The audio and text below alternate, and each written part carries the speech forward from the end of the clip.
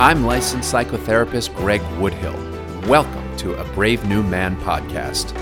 On this show, we speak with both experts and non-experts in our goal of exploring all the ways that men are already getting it right, acknowledging all the ways that we're getting it wrong, and most importantly, learning how we can fix what needs to be fixed in order to have healthier, happier relationships and lives. Let's get started.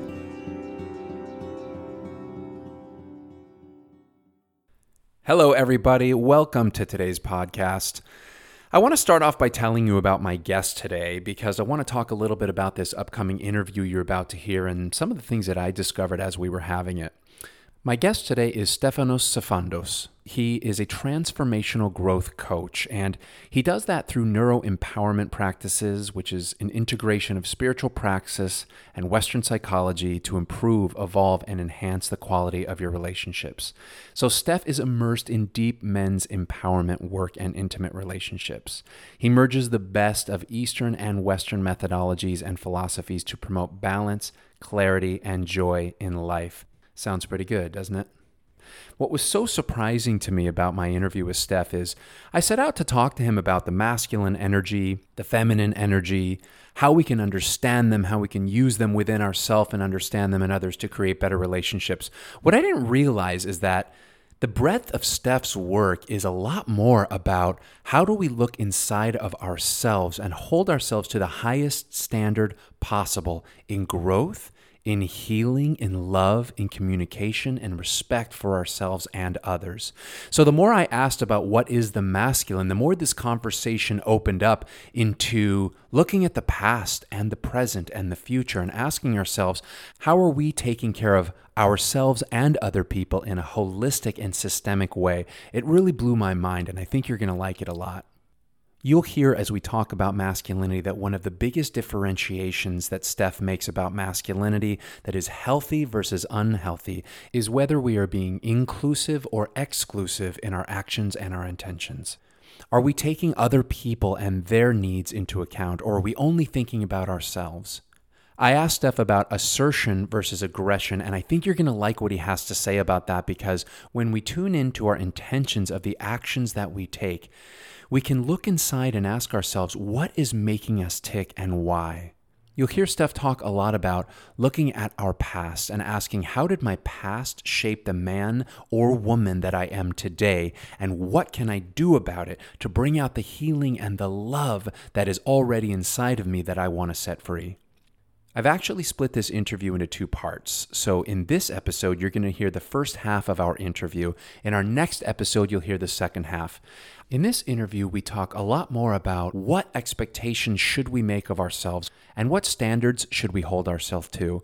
And in the second part of the interview, in our next episode, we're going to talk a little bit more about what to do about it, how to fine-tune our life, how to surround ourselves with the people that are going to bring out the best in us as men, as women, as people, and as relational partners. So it won't be lost on you if you listen to this interview that Steph fairly clearly states that relationships are how we heal in life, and we need to cultivate those in order to be the person that we want to be down deep.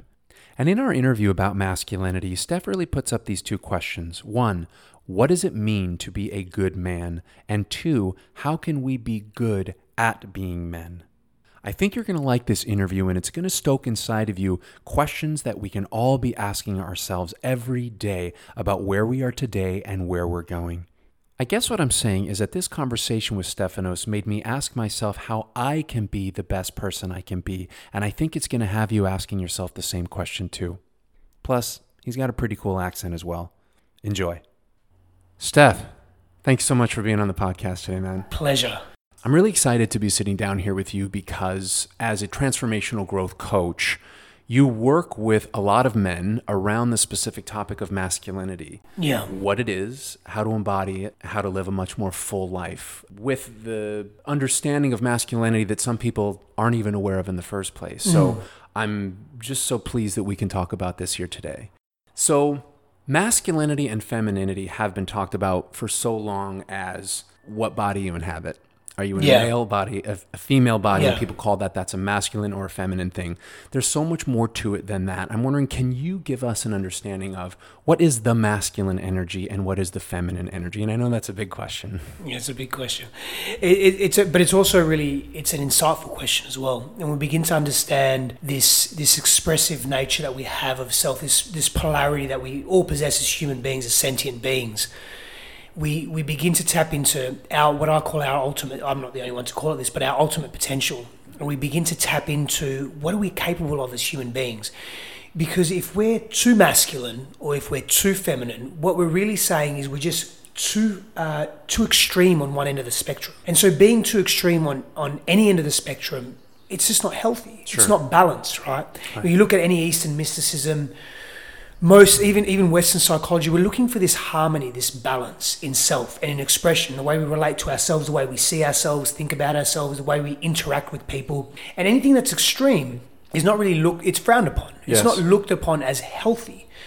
And so you've asked me what masculinity is, and I don't know if I can fully answer that. And to be honest, I don't think anyone really can. I can offer a suggestion as to what I believe masculinity in contemporary times is within a certain cultural paradigm, Yeah. because it varies. And I think the question we need to ask ourselves with respect to masculinity, yes, masculinity and femininity exists in all persons. It's an expressive state. It's like Michaela Boehm says, and she worked for 17, 18 years with David Data, and she's an amazing human being in terms of how, in the scope of relationships, interpersonal relationships, intimate relationships.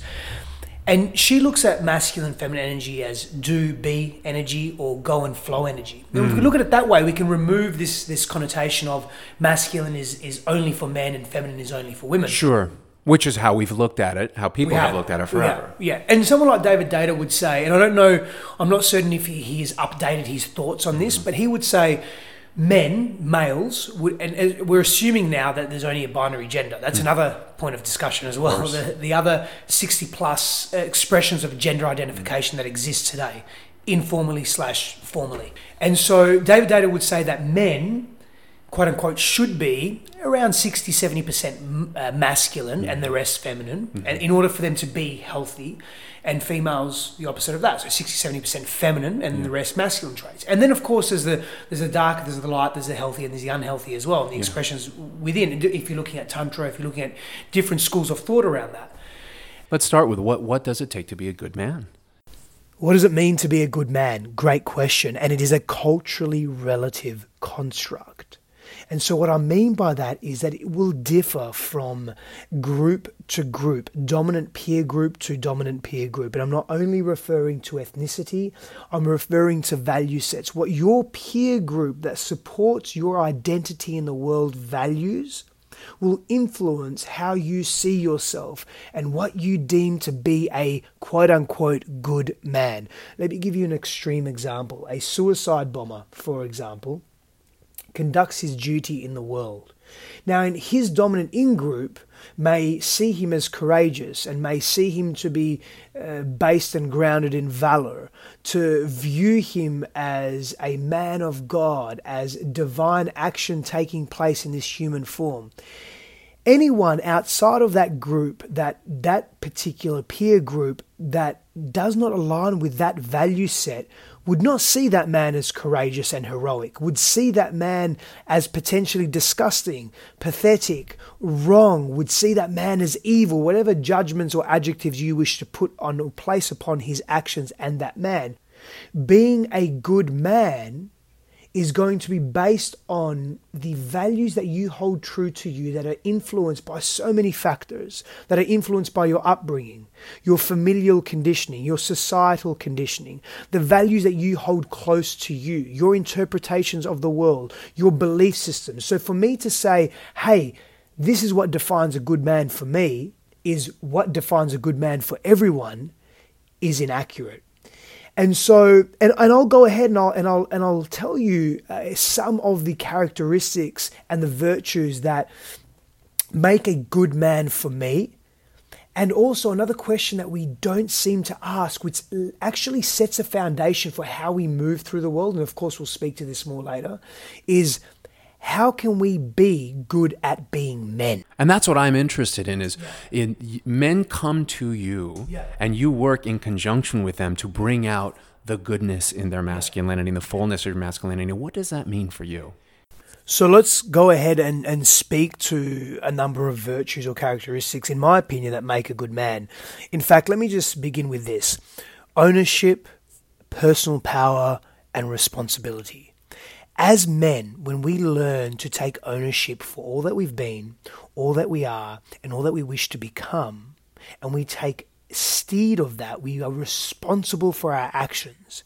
In other words, we don't project our shame, our guilt, our pain, our discomfort, our anger, or any emotion for that matter, but rather we take ownership of it and we allow it to be our own. We allow ourselves to feel it. We give ourselves permission to feel it. We actually learn how to feel. That in and of itself, that intention and willingness to allow ourselves to feel and take ownership of those feelings and those emotions that are moving through us at a psychological level, and a visceral level, that for me is a powerful characteristic of what defines a good man. Accompanying that, of course, is willingness to explore these disowned aspects of the psychological self, this anger that we may feel, this repressed rage that we may feel, this shame and guilt that we may feel that we put to the side, that we ignore because it's too difficult to face. The willingness to go there and then expressing effort in that space and in that place is so empowering as men.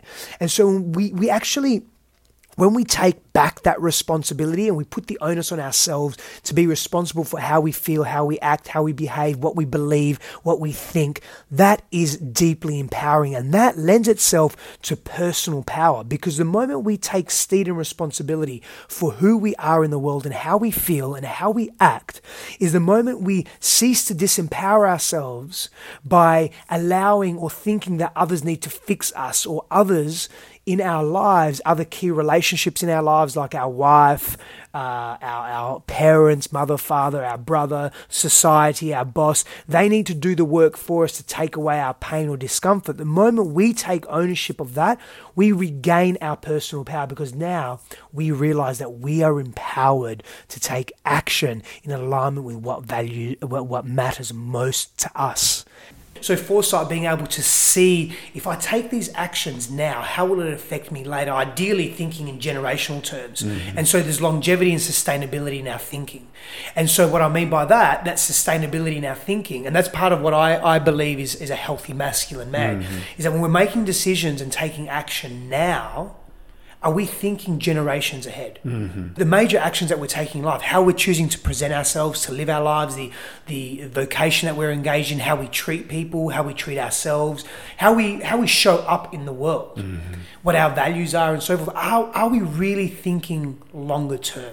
Because our society systemically doesn't really allow that. I mean, if you look at government, it's about 2 to 4 year terms. And so the life cycle in which government thinks, which is global leadership, essentially, even brought down into layers at a more micro level, at a more localized level, it still thinks in very short terms. Sure. You look at corporations, it's all about quarterly reports. So how can we satisfy our shareholders, one primary stakeholder, every quarter in reference to socioeconomics and giving a profitable return, monetary return on investment. And so we don't have this really long-term view systemically of our world.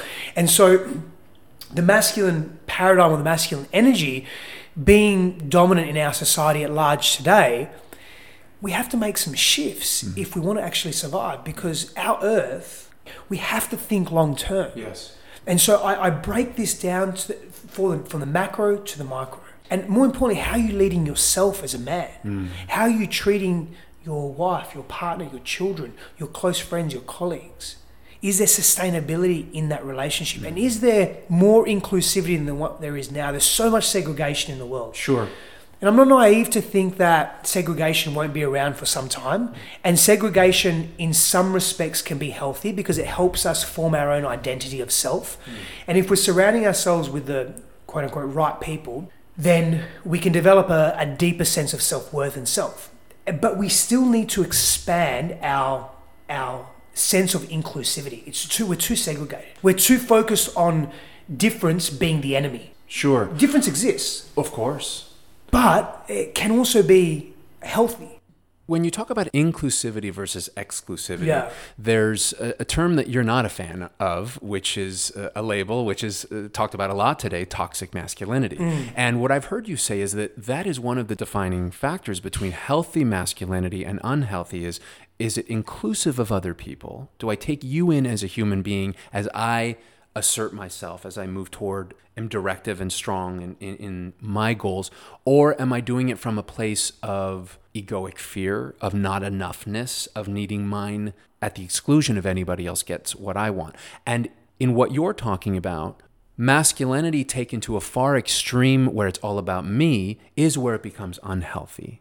Yes. One of the ways. Yes. And when it's inclusive, and that in what you were just saying a moment ago, when it's forward thinking, when I'm considering what not just happens today or next year, but what about 500 years from now? Or what about the people that I won't be alive here in this physical form for?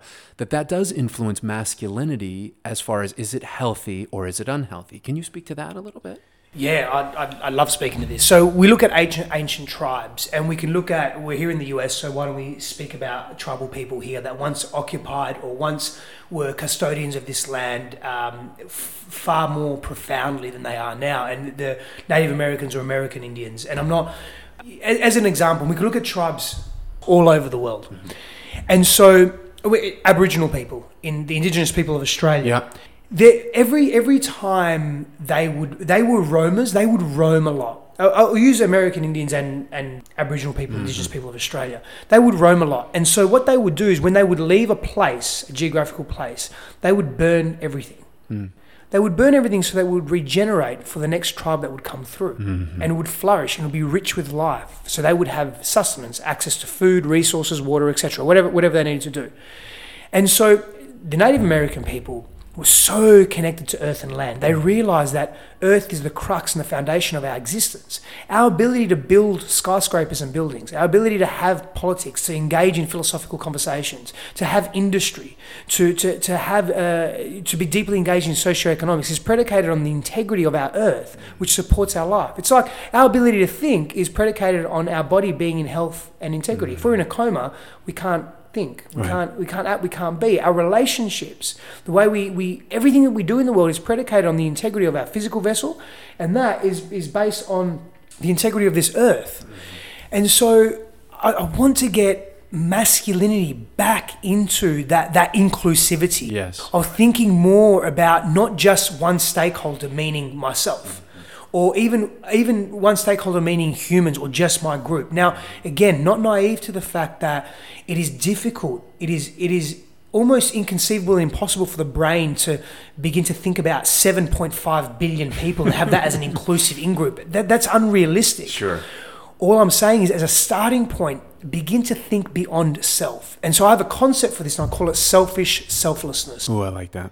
It's cool, and it sounds like a oxymoron at first, but all it really means, at a fundamental level, all it means is that you're considering yourself and others in that particular situation, in that individual set of circumstances, that the specific set of circumstances, others and yourself at the same time, as best as you can. You're giving it a thought.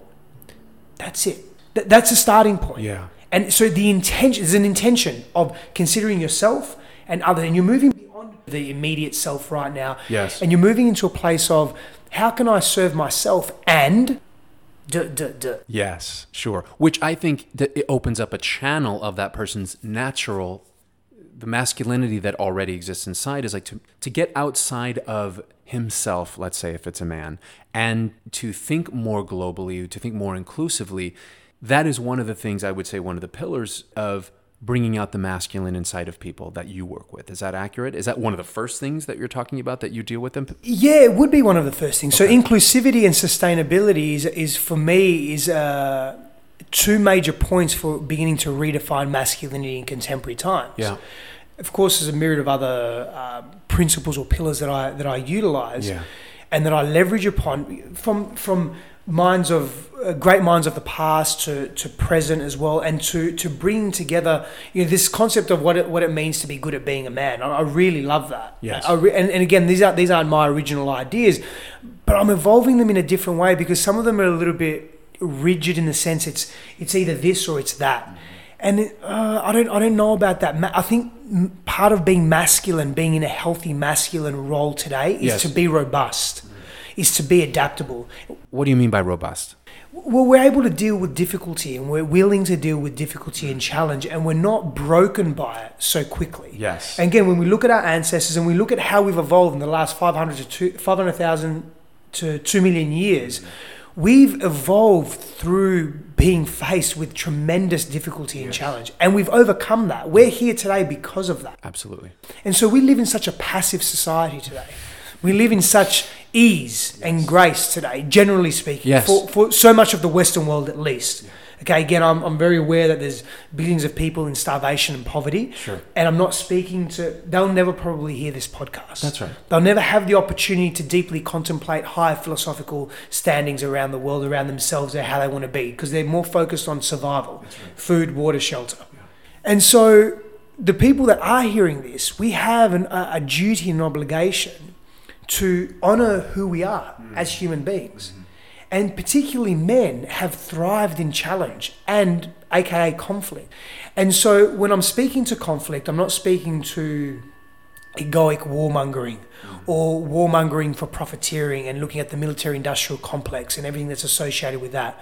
I'm talking about conflict in terms of challenging complacency and demonstrating our own relevance to ourselves through challenging ourselves. And we can begin very easily. Be physically adept. What do you mean by that? Carry strength in the body. Now, that doesn't mean you have to be a powerlifter. It doesn't mean you have to be a bodybuilder. It doesn't mean you have to be the strongest man in the world, or you have to continue to outperform physically any of the other men that are near you. It means that you have basic physical preparedness. That means you have a confidence in your body to execute anything that's required of you.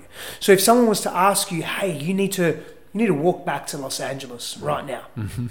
You need to run there. You got to get there as quickly as possible. And the only way you can get there are your two legs. Can't catch a vehicle. There's no bus, no taxis, no Ubers, nothing. You just got to get there. We have to have confidence in ourselves, whether we make it or not. Confidence at least to be able to do that. As an example. Yes. So having physical prowess means that we're training our bodies and preparing our bodies. I always say, surround yourself with a group of men, or at least prepare your body for a zombie apocalypse. Just do that. That means you may have to carry 5 gallons of water. You may have to carry a gun or something.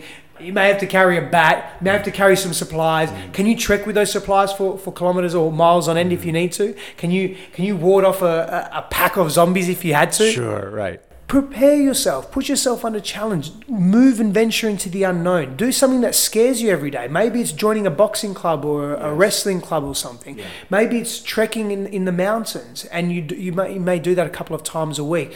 Maybe it is yoga and moving your body and getting your body flexible and nimble and getting your joints and your connective tissue strong. It's nothing. It doesn't have to be extreme, but have confidence and faith in your body. This is very, very important. One of the things I think you're saying is that because of the comforts of what it's like to live here where we live and now when we live, is that every 5 minutes there's going to be something created that makes life easier, more comfortable, less challenging. Yes. And I know that you believe that growth happens through a lot of different things, but challenge of course. is one of them. Challenge is one of them, yes, absolutely. And so you're talking about actually, and this is part of, I think, the assertiveness that is one of the aspects of masculinity. And self-reliance, another one as well. And self-reliance, yeah, absolutely. So in having to or choosing to create that in your life, even though technology and all the developments that we have are making our lives easier, but that doesn't mean, but that they can take away from our natural instinct to do the things. Part of the core of what it means to be a masculine man, a healthy masculine man. Yeah. And I think that the fact that and this is, I'm not the first person to say this, is the fact that we have the world that we live in today, where we do live in a world of ease and technological access and complacency. We live sedentary lifestyles for the large part. we have an opportunity to be active and conscious in our choice to challenge our bodies, as an example, to challenge our minds, to engage in mastery of some sort, to learn new skills. We were 500,000 years ago, 100,000 years ago, we were forced to do that. We had to do that. We didn't have a choice. Right. Now that we have a choice, and if we move towards that choice, that solidifies our sense of self in greater terms, because we're very active and cognitive and aware. The intention is there. And even having an intention and acting on it, that's very powerful for men as well, especially if that intention is aligned with creating greater levels of health within self, mental, spiritual, emotional, physical. So a person has to be assertive today in making those things happen for himself. And the word assertive, I'm interested in your take about assertive versus aggressive, because we see a lot of that today, a lot of aggression and a lot of the type of very self-centered, well, I was going to say self-centered assertiveness, but I think really it's like asserting dominance or trying to assert dominance over others. How does somebody who wants to develop more assertiveness in his life, if it's a man, do that and know he's not moving toward aggression? Go back to principles of inclusivity and sustainability as a starting point. Mm-hmm. Ask where the assertiveness or the action is coming from. Where inside of himself? Correct, yeah, because assertiveness is directed action essentially. And so when we have clarity, and if we're clear on the assertiveness and therefore we're moving towards our values and our actions are in alignment with what's important to us, generally that's assertiveness. And again, go back to the inclusivity and the sustainability. Yes. Aggression generally, and I'm a fan of aggression, but in a different way, in a spin, okay? And so generally though, aggression is uncontrollable emotion. And it's coming from wounding and pain and fear. Yes. That's usually unconscious. And that compounds within the body and within the expression, it becomes the norm for us. So frustration, agitation, aggression is the norm for so many men. And so what they're not doing is they're not feeling what's underneath the aggression. For most women, it's reverse. They have access to sadness and they have access to deeper feeling emotions, and they struggle to access aggression because our society says girls shouldn't be angry. That's right. And it's normal for boys to fight and boys will be boys and all of that, as an example, right? Sure, and boys are trained. It's not okay to cry. It's not okay to say you hurt my feelings or you hurt me physically. It's okay to say fuck you and get angry. Without knowing why. Right, without knowing why. So for me, assertiveness carries a clarity and aggression doesn't. It's unconscious, uncontrollable anger. But we can harness aggression, we can take aggression and we can use it to benefit us. We can use the energy and the essence of aggression once it becomes known, once it becomes understood, then it can be assertive and then it can be creative. Yes. Then we can create something in the world that's of value, not only to ourselves but to others as well. I love what you're saying. How does someone know if what they're doing is coming from an unresolved egoic place inside of them or not? Let's say that they're hearing these terms for the very first time. How does someone say, am I coming from a clear, aligned place that's sustainable and inclusive, or am I coming from a place of fear? How do they know? It's a great question. Relationships tell us a lot about ourselves. Okay. Relationships tell us everything about ourselves.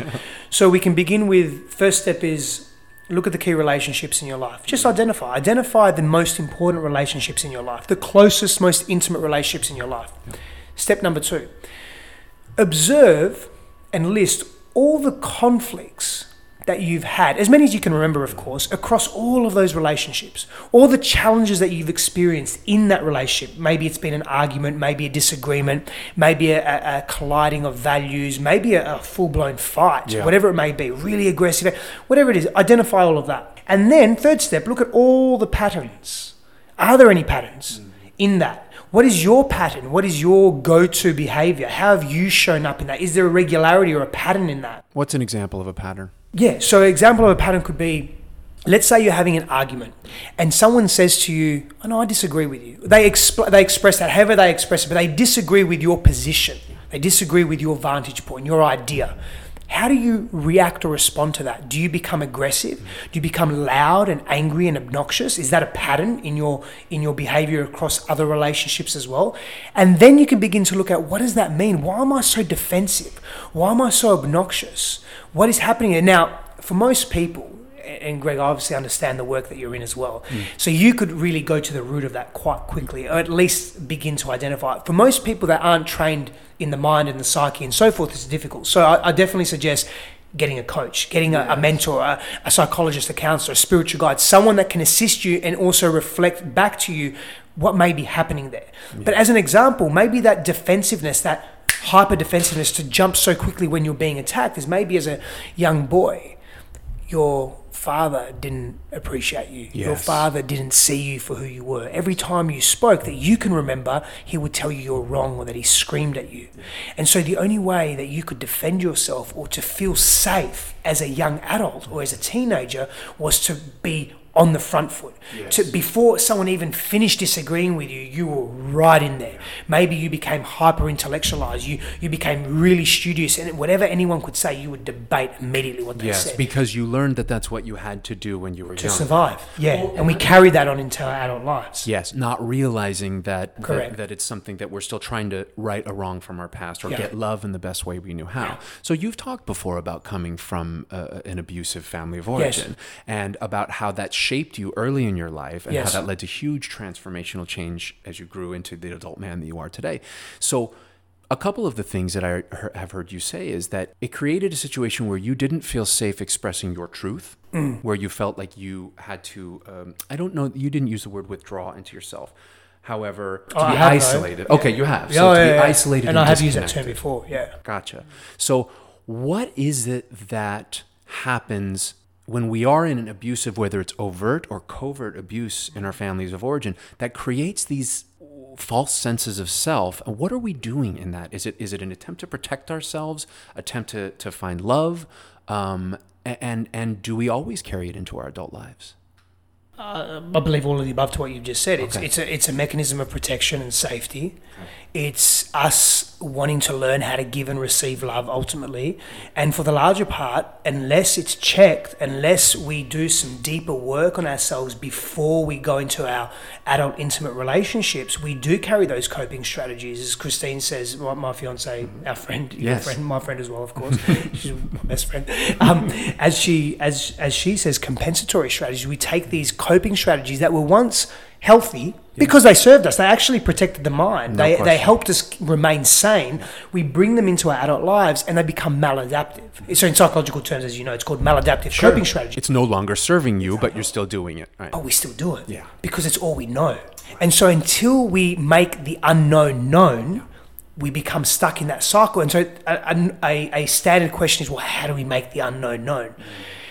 And the reality is, unless you are so deeply curious around your own growth and you're so observant of your patterns, you'll struggle to do it on your own. We're relational, pro-social beings. Like I said to you before, relationships are everything in mirroring how we are as people to get to know more about ourselves.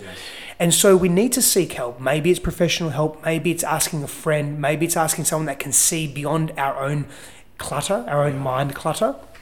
But at some point, we need assistance there. And yes, we need to do the work. We need to be willing to be mindful of, I'm about to behave in this way. I can feel it in my body coming up because I've learned the cues. Now I can make a change. So we change the neural patterning and the behavioral patterning. But we need help in order to see that fully. And so the answer to your original question a moment ago is, I believe that the state of the collective consciousness of humanity, in other words, our maturity, our sentient maturity, it's one of, if we don't hit rock bottom, we really won't change.